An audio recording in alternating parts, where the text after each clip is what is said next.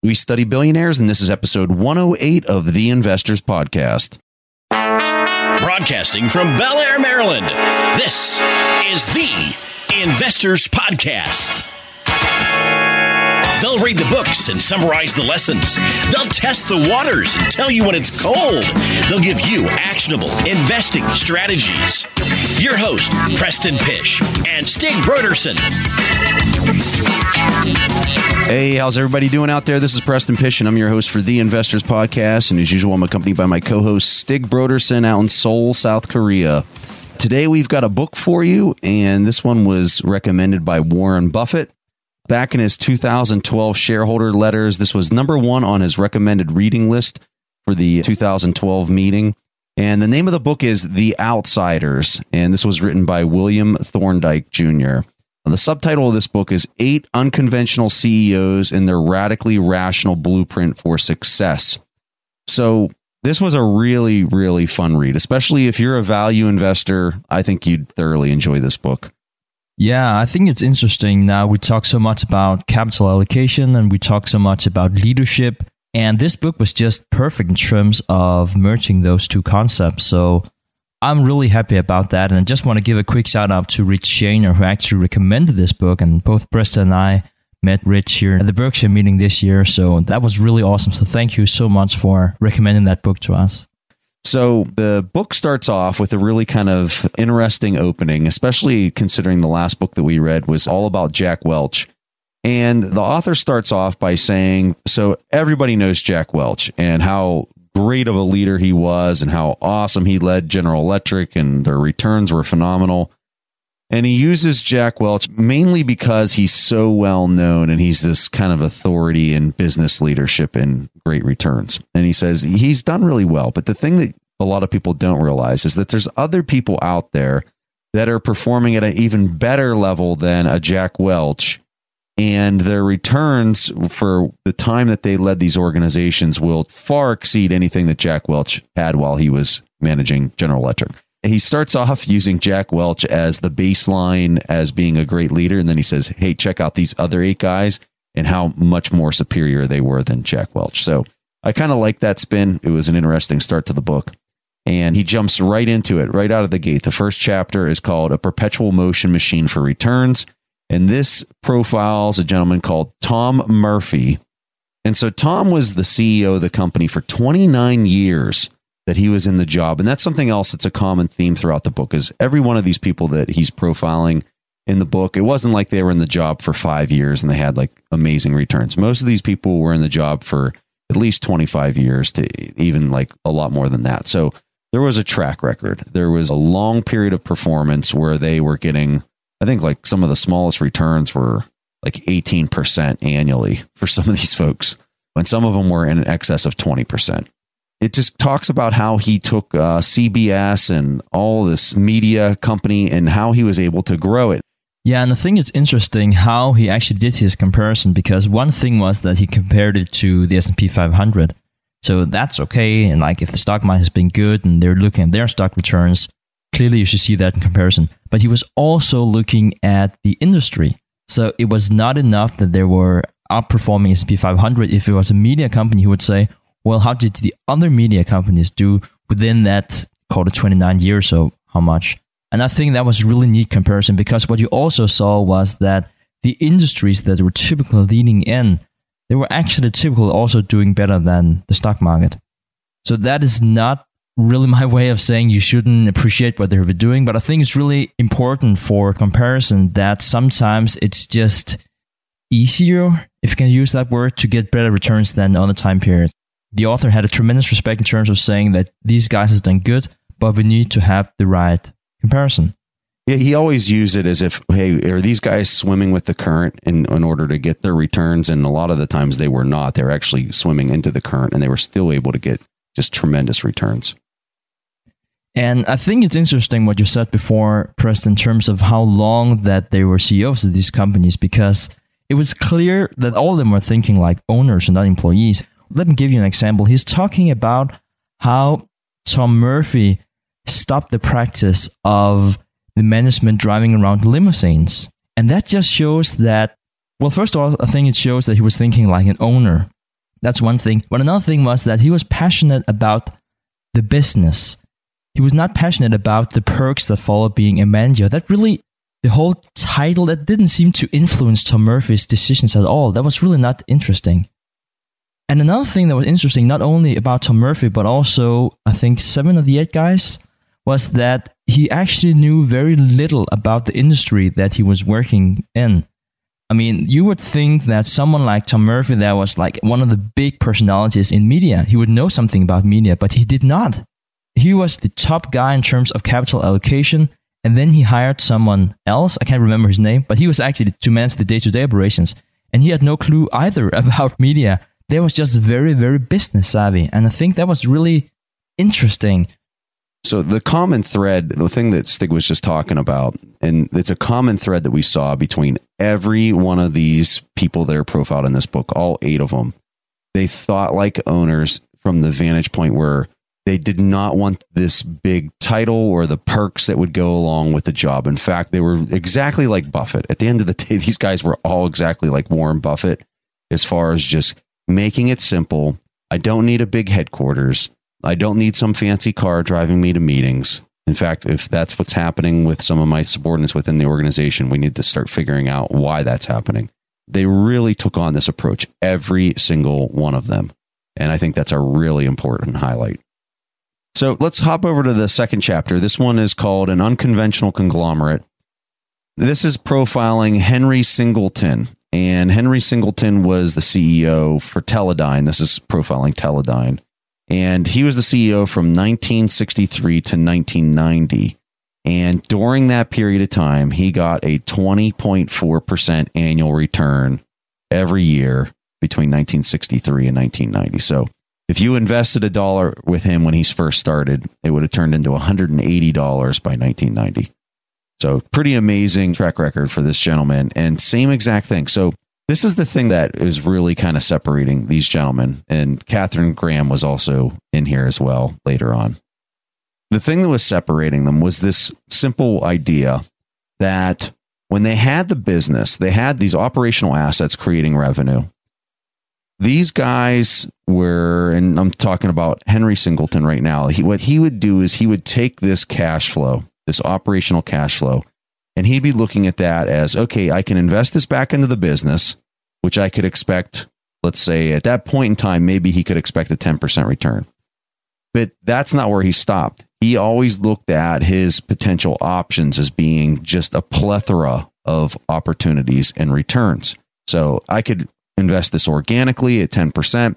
I could invest this in some other private equity company, which would give me 12% with a similar risk profile. I could just hold cash and value liquidity. Like, these guys were constantly looking at all the different options. And if it was something that was outside of their operational line of business, they often wanted to take a non-controlling interest. And if it was 100% stake in whatever their company was that they were acquiring, they treated that new business in a manner that it was completely decentralized and not something that they would step in and try to force their company brand down on it. They just let it operate organically on its own. I mean, I think that that is such an important lesson for leaders out there if they're in an acquisition mode, to think like that.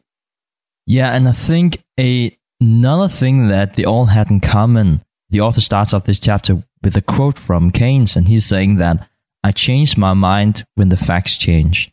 And I think that's such a profound quote. And I think Singleton is probably one of the people out there that has exemplified that the best possible way. So let me give you some examples here. So back in the 1960s, conglomerates were very popular, and his company sold at 20 to 50 times earnings, which is clearly very high multiples. Now, so what he did was he was actually issuing stocks at 20 to 50 times multiples, and then he bought companies at 12 times and lower. That's a huge difference, because then the new companies that he's buying, they are now valued immediately at a much higher price that they can then issue shares in again. So he had this currency. He was almost making arbitrage on his own stocks as a currency. So I think that was really, really interesting. And then when you came to the 70s, in the early 80s, he bought back shares. 90% of his shares is huge huge buyback procedure here from 1972 to 1984. And he did that at an average PE of 8. So again, you see how that relates back to I changed my mind when the facts change. Because now his company, for one reason or the other, was just really priced very low. And then at the end, when he could find nothing better to invest in, he started to pay out dividend. And I think that was just so profound that he did that. And just one more thing, really to show you how smart Singleton was, that at one time he started to take on a lot of debt.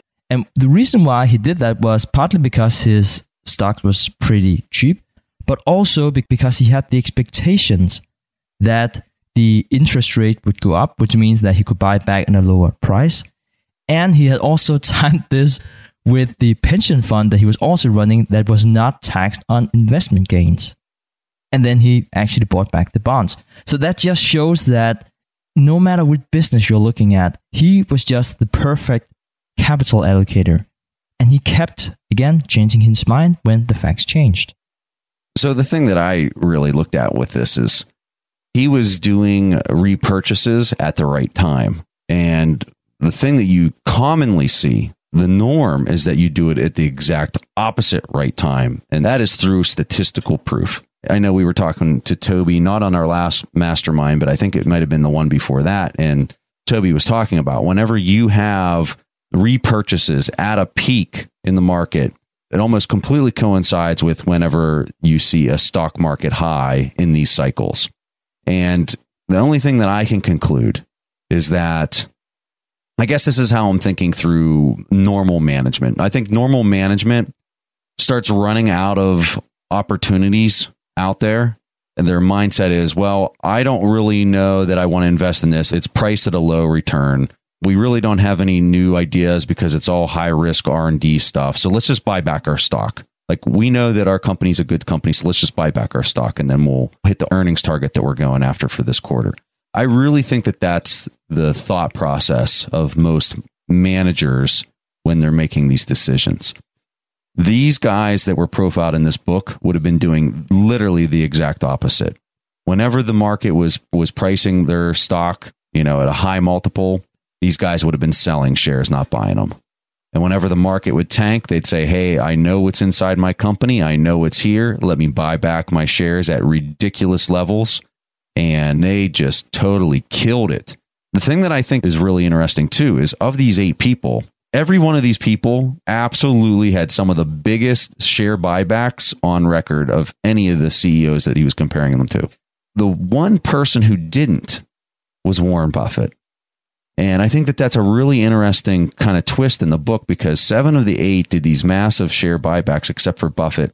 And whenever you think, well, so why didn't Buffett do that? Buffett does not really want to buy back shares from people. He wants to treat everybody as a holder of the company. Do you agree with that, Stig? I can't put my finger on why. Yeah, well, the take that I had was that Buffett was just the best capital allocator in terms of looking at a lot of different assets. So someone like Singleton, that was an awesome capital allocator, he probably knew his industry. He definitely knew what his company was worth, but he might not have the chance to buy into various stocks across the board. So I just think for Buffett, it was also a question of finding the very best stocks to invest in. And he was just the best stock picker of all of them, because they were not necessarily stock picker. They were buying business units that they knew a lot about, but not stocks as such. And I wonder if Berkshire has ever been priced at a PE below a 10 in the last 30 years. Has it? I think that's another good point. It's a long time ago since it has been like really cheap.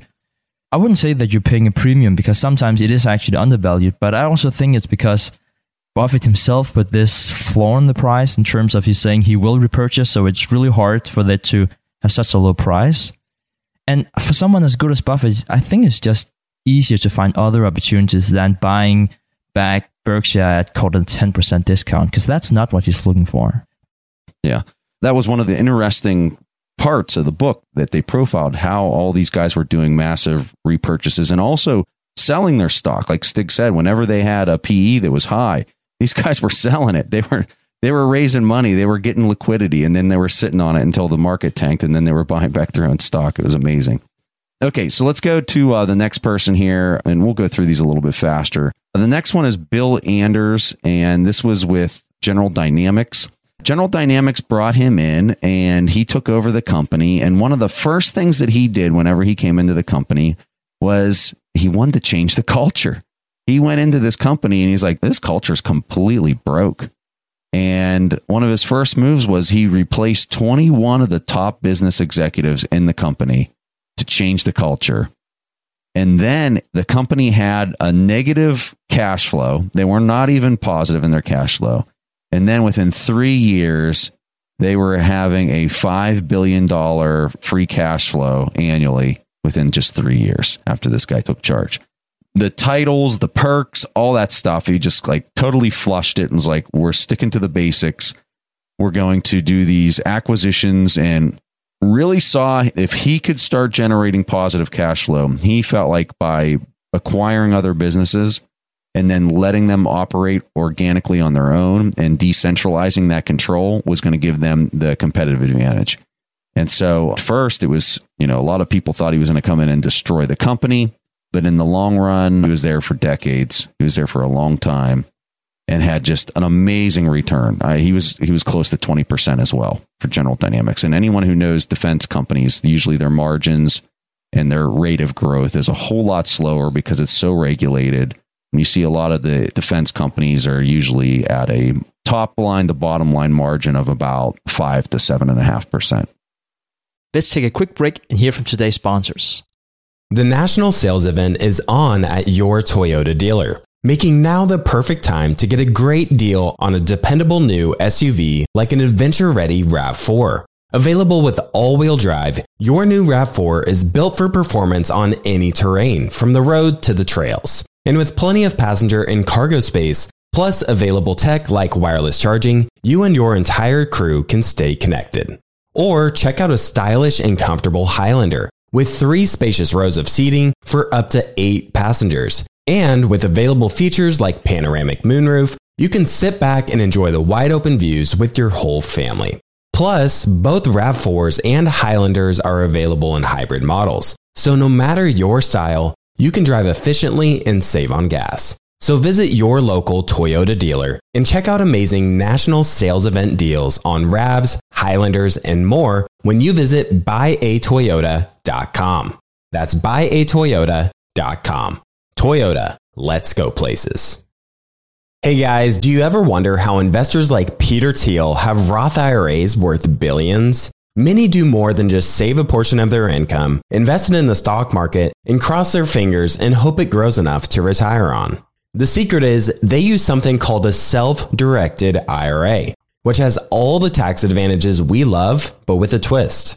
Instead of being stuck with stocks, bonds, and cookie-cutter options, a self-directed IRA with New Direction Trust Company allows you to invest your retirement savings in what you know and what you're passionate about. From real estate to startups to gold and silver, there are nearly unlimited investment options. You could even finance and set the terms of a loan. You name it, NDTCO will help you fund it.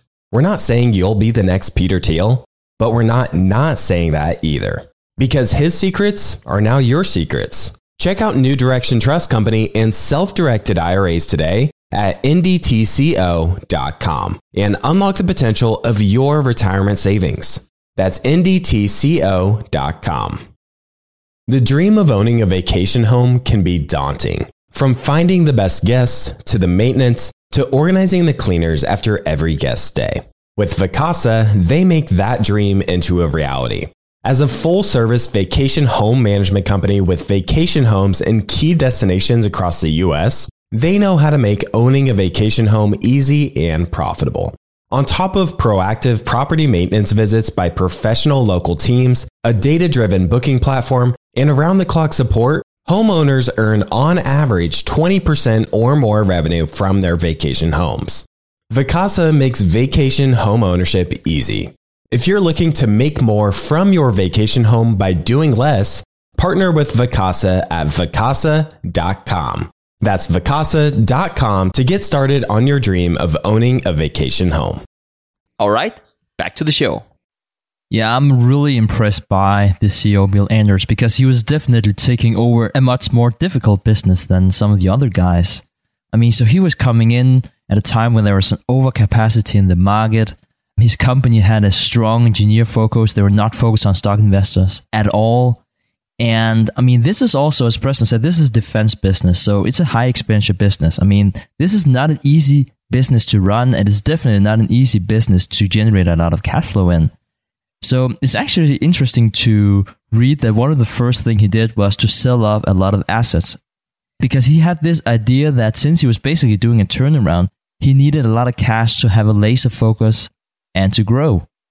So what I really like about Bill Anders was not only his way of thinking as a capital allocator in terms of generating cash flow. Another thing was how he treated his shareholders and how he did not act so much as a CEO in that matter. And I actually mean that in the best possible way, because he paid out a special dividend at some point in time, close to 50% of the equity in the company, which everyone knows that studies dividend payments, that's huge. 50% of equity just as a special dividend payment. And so you might be thinking again, so why is that so uncommon? Well, if you are CEO, usually you would like to grow it, because CEOs are usually measured on revenue. They're not always measured on profit, really.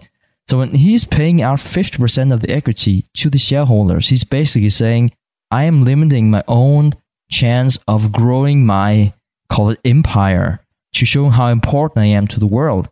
And I think that was something that really spoke the worlds of his integrity and how he treated his shareholders. And I really like that about Bill Anders and how he approached his business. Okay, so let's go ahead and move on to the next profile here, which is John Malone. John Malone was the CEO of TCI, the cable company, started in 1973. He started in 1973, and then he finished up, this was one of the shorter ones that were profiled, he finished up his role in 1989. But during that period of time, from 1973 to 1989, he acquired 482 companies during that time frame, and somehow managed to keep all of this afloat, and not only do that, but do it at just an astounding compounded rate. If you would have invested $1 with him in 1973, it would have turned into $900 by the time 1989 rolled around. So just to kind of give you an idea of the return was just astronomical. So this was his big thing, was he was really smart in figuring out that if you're a cable company and you've got the most subscribers, success is going to compound on success. And your rates then are going to go down when you're dealing with programmers. And it's just one of these deals where if you have the bigger market share, you're going to be able to offer things at a better price, which is going to further compound your subscribers. So he went on this race of, how can I increase my market size of this business at the fastest clip possible in order to really kind of get in that advantageous spot where I'm the biggest player on the street? So that was really his strategy. So I'm going to throw it over to Stig and hear some of his thoughts on this one. Yeah, what I think was a really interesting element was how he used debt. Now, a lot of these CEOs actually use debt at various degrees, but I think that he was probably the CEO that used debt more significantly. He actually, at some point in time, had a debt to revenue of 17, which is just astronomical, real to think about. And his goal was also to have, if you guys are familiar with the term EBITDA, which is the earnings before interest and taxes, depreciation, and amortization, to debt of 5. That was like his goal, which is that's really highly leveraged. And that was just how he saw it. And actually, I think he was the first person out there in financial words to use this term EBITDA to evaluate his business. And the way he thought about that was really that he was taking advantage of the tax laws. He just wanted to have strong cash flows. He didn't need a high net income. That could always come down the line anyway. He thought that if he had a lot of debt, not only could it go a lot faster, it could go even faster by growing without paying taxes, because he could deduct the interest payments. So he actually had this saying, and he was completely upfront with that he would much rather pay interest expenses than taxes. So he grew just by growing his subscribers, because he knew he could partly refinance his debt cheaper whenever he had grown, but also because he could sustain a competitive cost advantage by having the most subscribers, because that was how the industry worked. So he couldn't care less about the short run implications of having a low EPS or earnings per share in the very beginning, because that is what he had. But in the long term, he proved to be right. He did refinance his debt really cheap, and he had a sustainable competitive cost advantage. Yeah, I think this was a really interesting profile just because there was a lot of aspects of this growth kind of investor mentality when he was growing the business, and also a value investor capital allocation of the retained earnings kind of thing going on, which was really kind of, I think, a little bit unique and different than some of the others that were profiled. So this was a really interesting one. So the next one we're going to jump to was Katharine Graham. And for anybody that's a big Warren Buffett fan, you are very familiar with Katharine because she was the CEO at the Washington Post. I should say there's a lot written about it, but there's probably little that's actually known as to what actually went on. That's probably a better way to put it. But Katharine, regardless of the relationship with Buffett, Katharine took over as the CEO at the Washington Post in 1963. And then she stepped down from her position 30 years later in 1993. And here's her return, 22.3% annual return whenever she was at the helm of the Washington Post. Now, I know there's a lot of people out there, because I was one of them as well, and I had to look this up, that immediately thought, well, you know, Buffett was probably just helping her maybe pull some of the shots and telling her some things and whatnot because they had this kind of romantic relationship. And you know what? Buffett didn't even meet Katharine Graham or really start taking an interest in getting to know her until 1973, which was actually 10 years after she was already the CEO of the business. So that's something that I want to throw out there just to kind of give her some more kudos than what some might not want to give her. But she might even have the biggest return in the book at 22.3%. But that's just astronomical.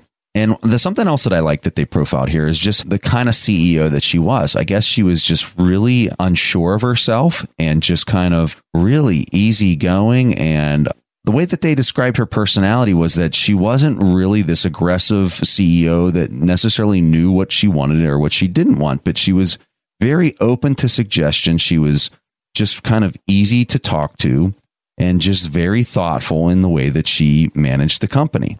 And she just made some tremendous capital allocation decisions with the retained earnings of the business, just like all these other people. Yeah, and I think that one quote that I really love from this relationship she had with Warren Buffett was supposedly after the first meeting that she had with Buffett, and he offered to help. And she said, you can do that, but just remember two things. Be gentle and then not hurt my feelings. I mean, can you think of any other CEO that would say that? But that was just Katharine Graham. And I loved that honesty. I think that made her so sincere.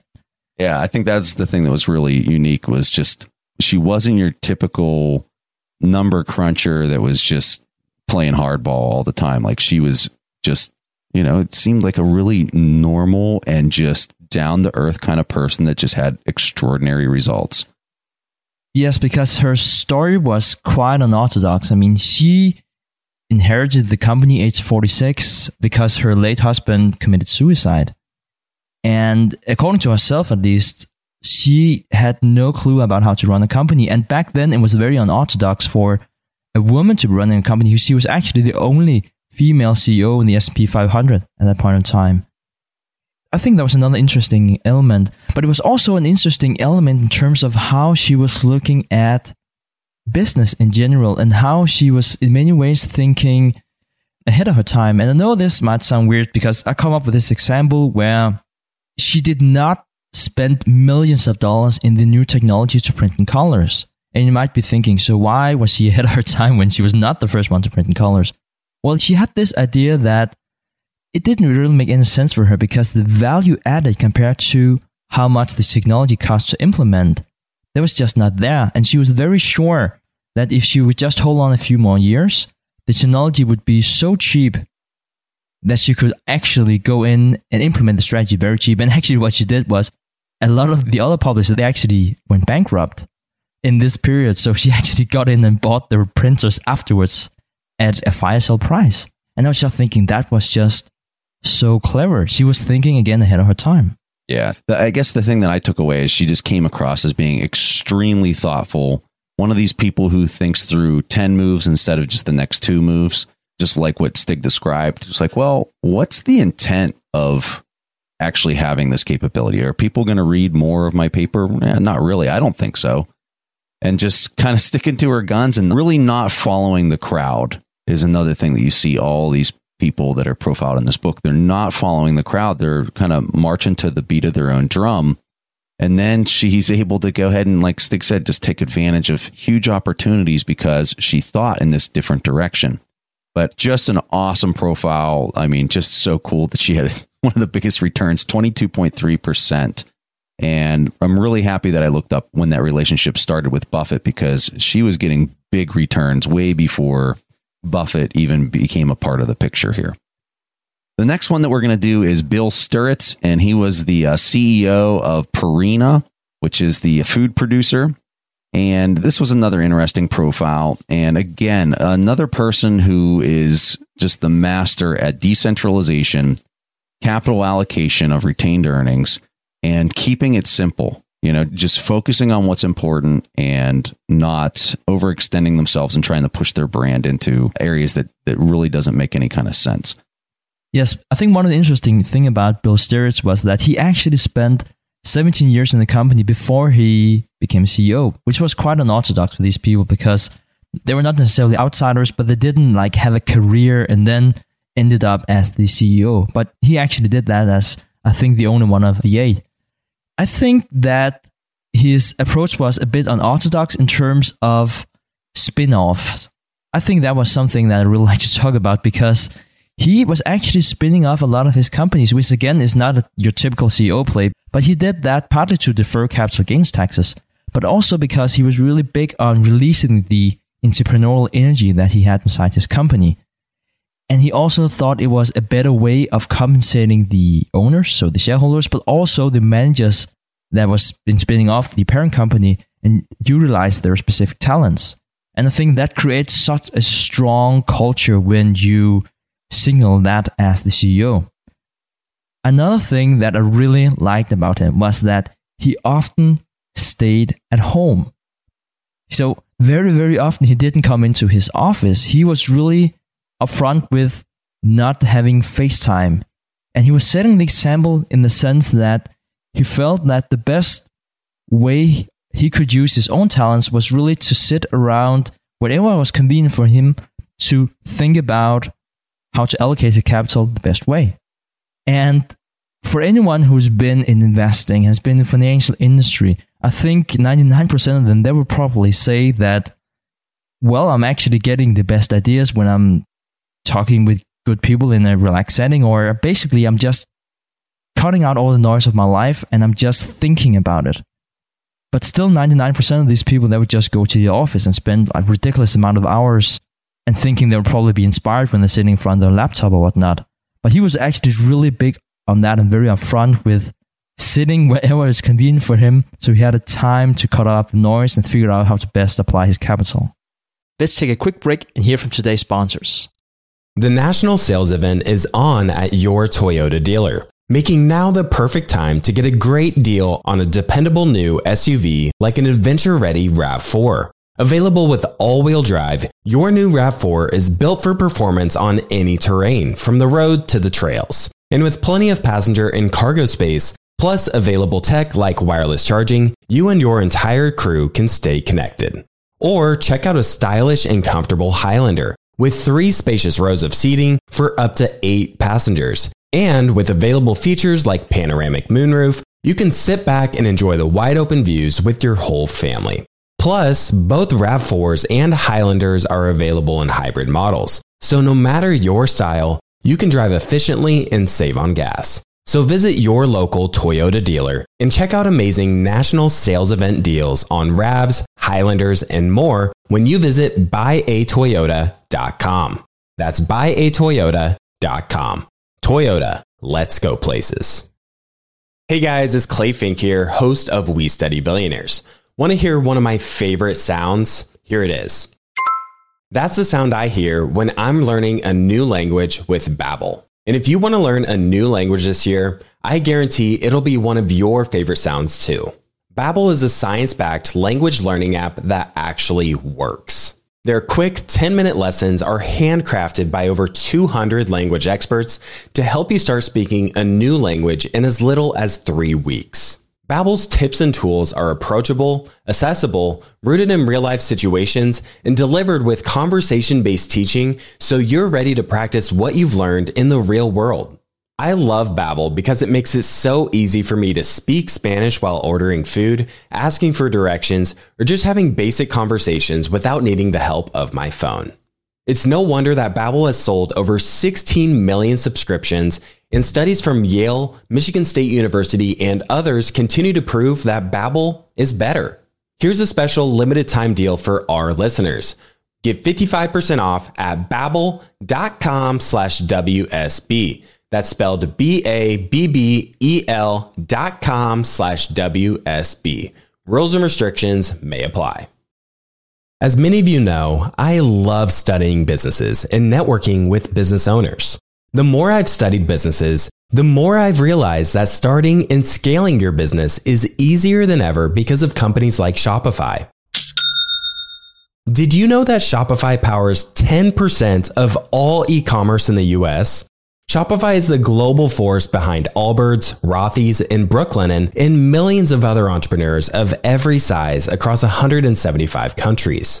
Shopify is the global commerce platform that helps you sell at every stage of your business, from their all-in-one e-commerce platform to their in-person POS system.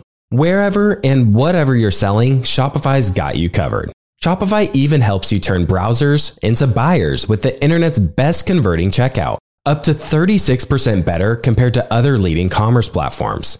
What I personally love about Shopify is that it's the turnkey solution to kickstart and grow your business, and they are totally committed to giving you the necessary tools to succeed as a business owner.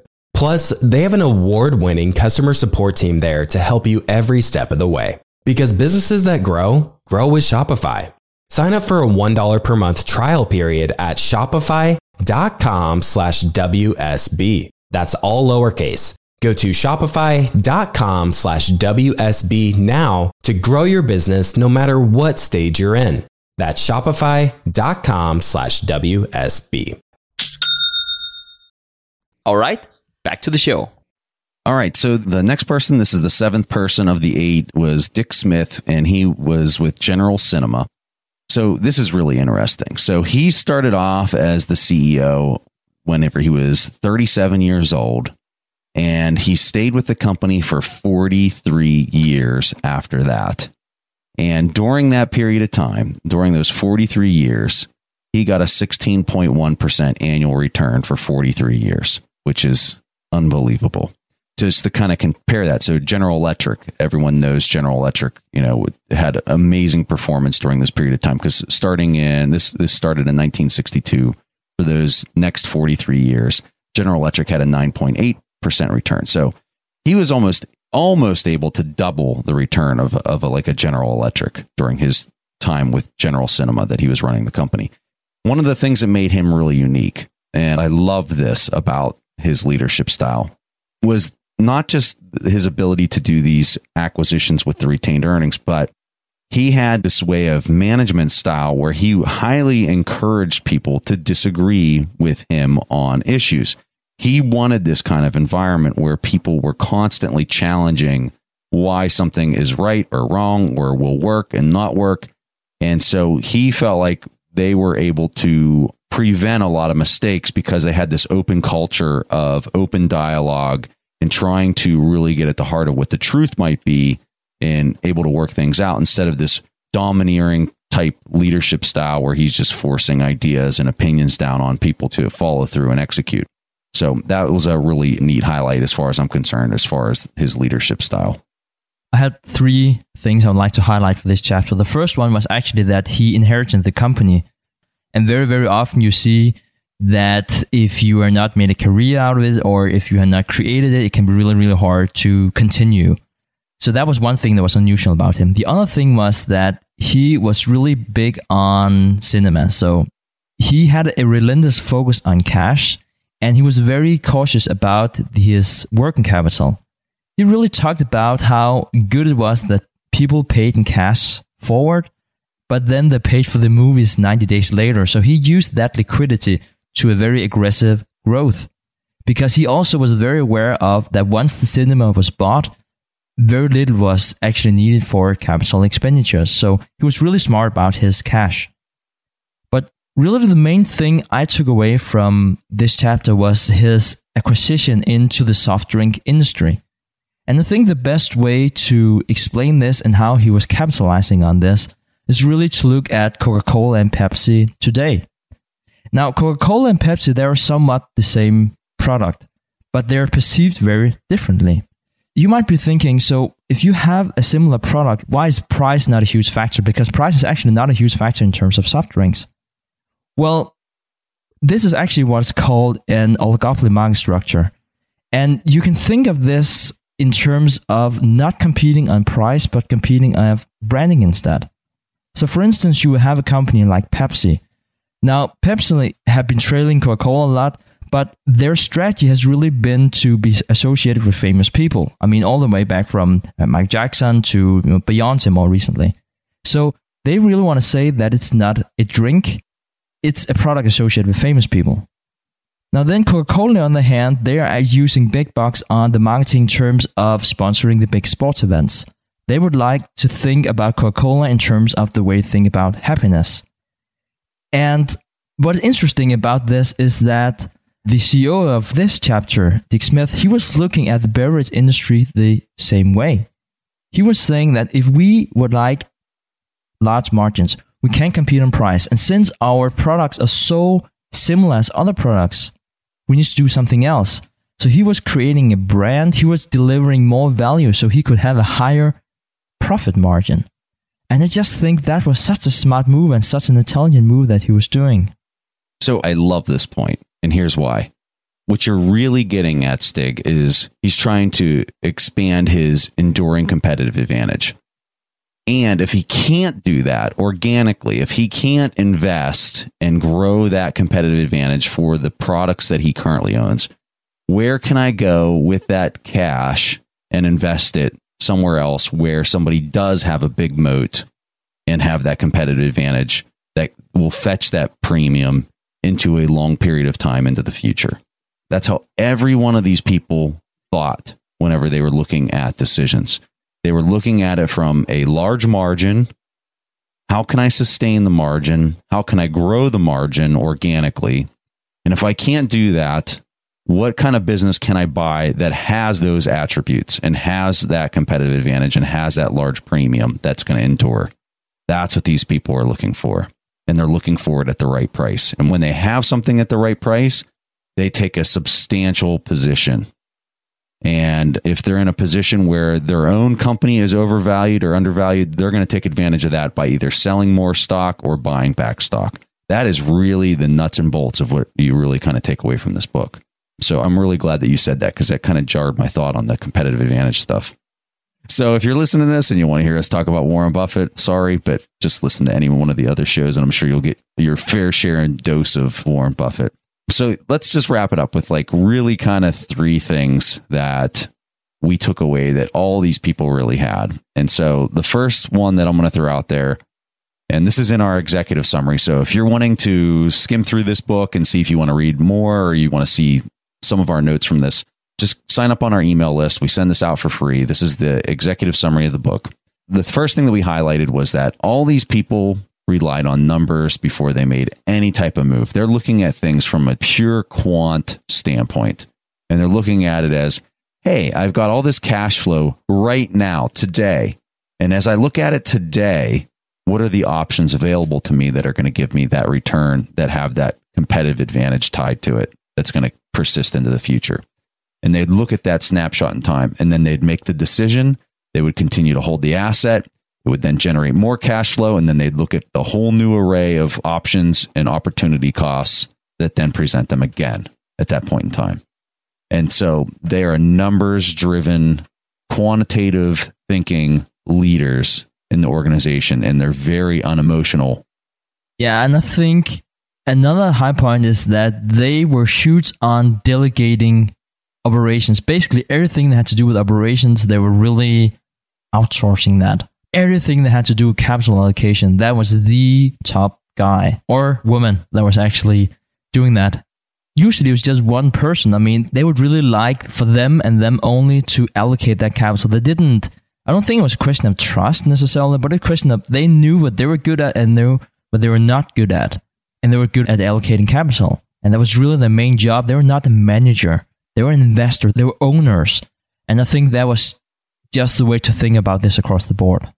Adding to what you just said, it almost seemed like that's obviously where their focus was on the capital allocation side.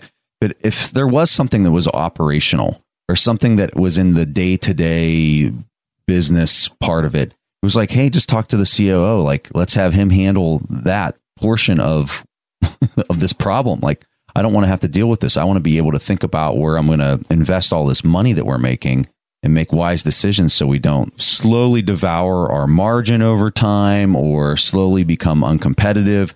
They were always thinking like really long term and in these big ideas. And for the day-to-day stuff, it was just pushed down to, it was almost process oriented. Like, just keep the process going. If there's something major you need my help with, let me know. But I'll be over here thinking about what our next acquisition is or the thing that's going to add more value to the shareholders.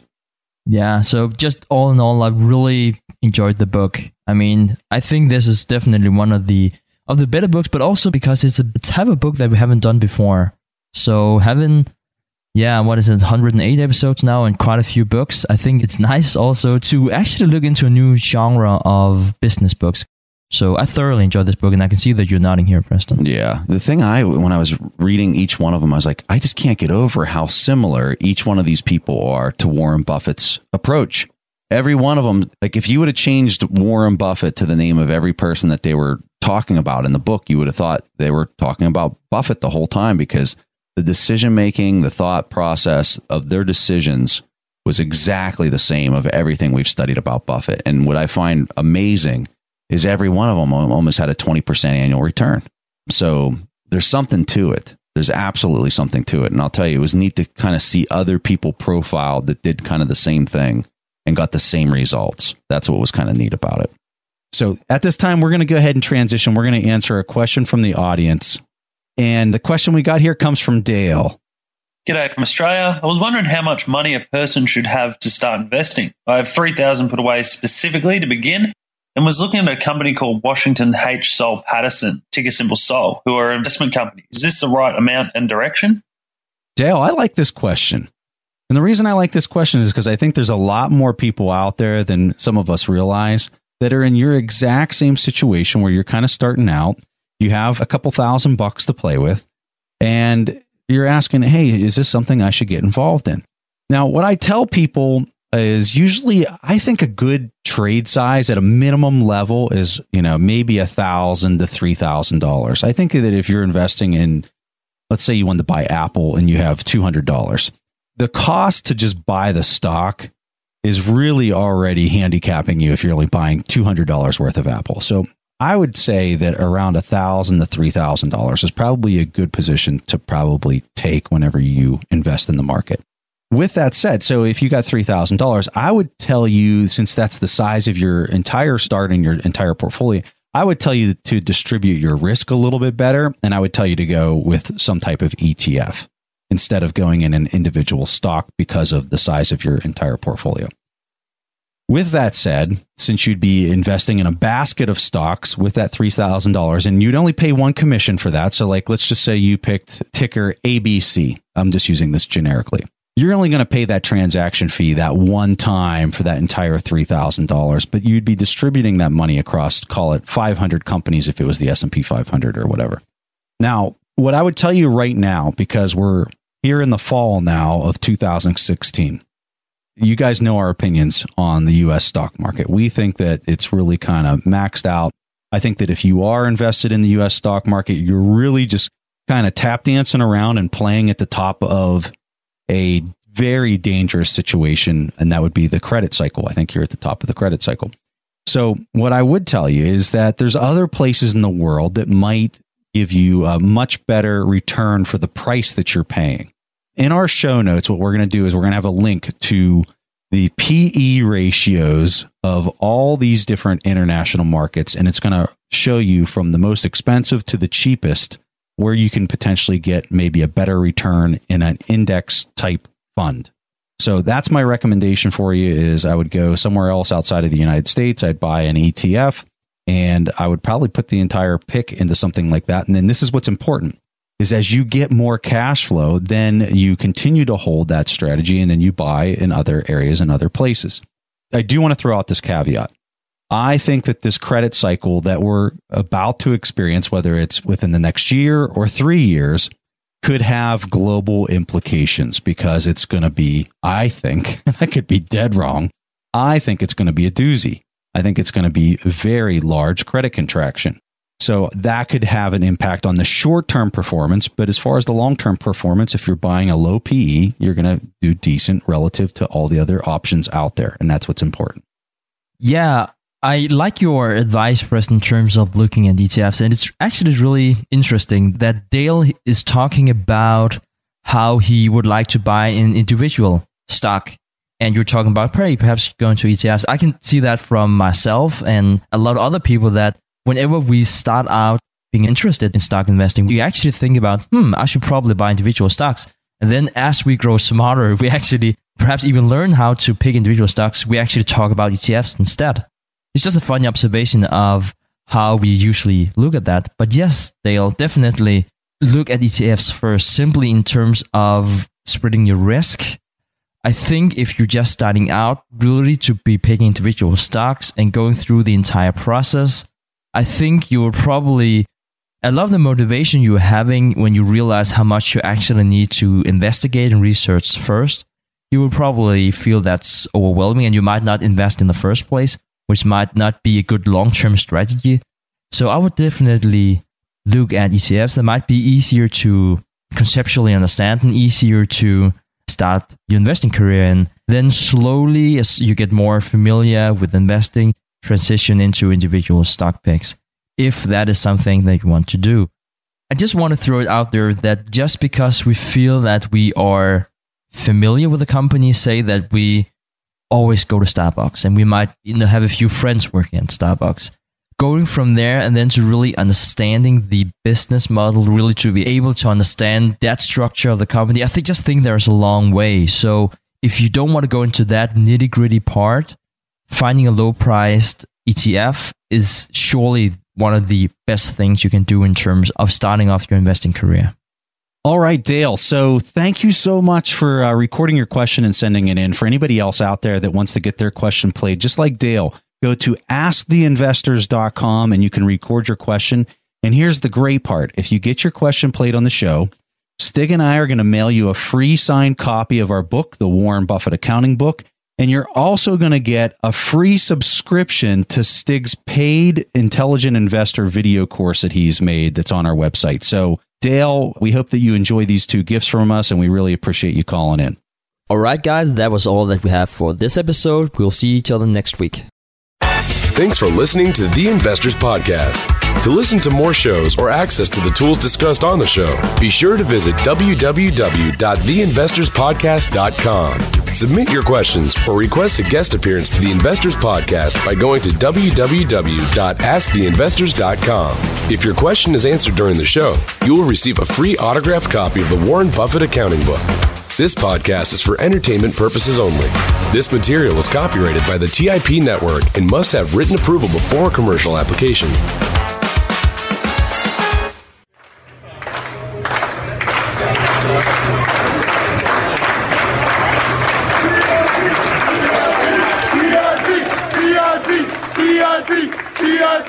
TIP!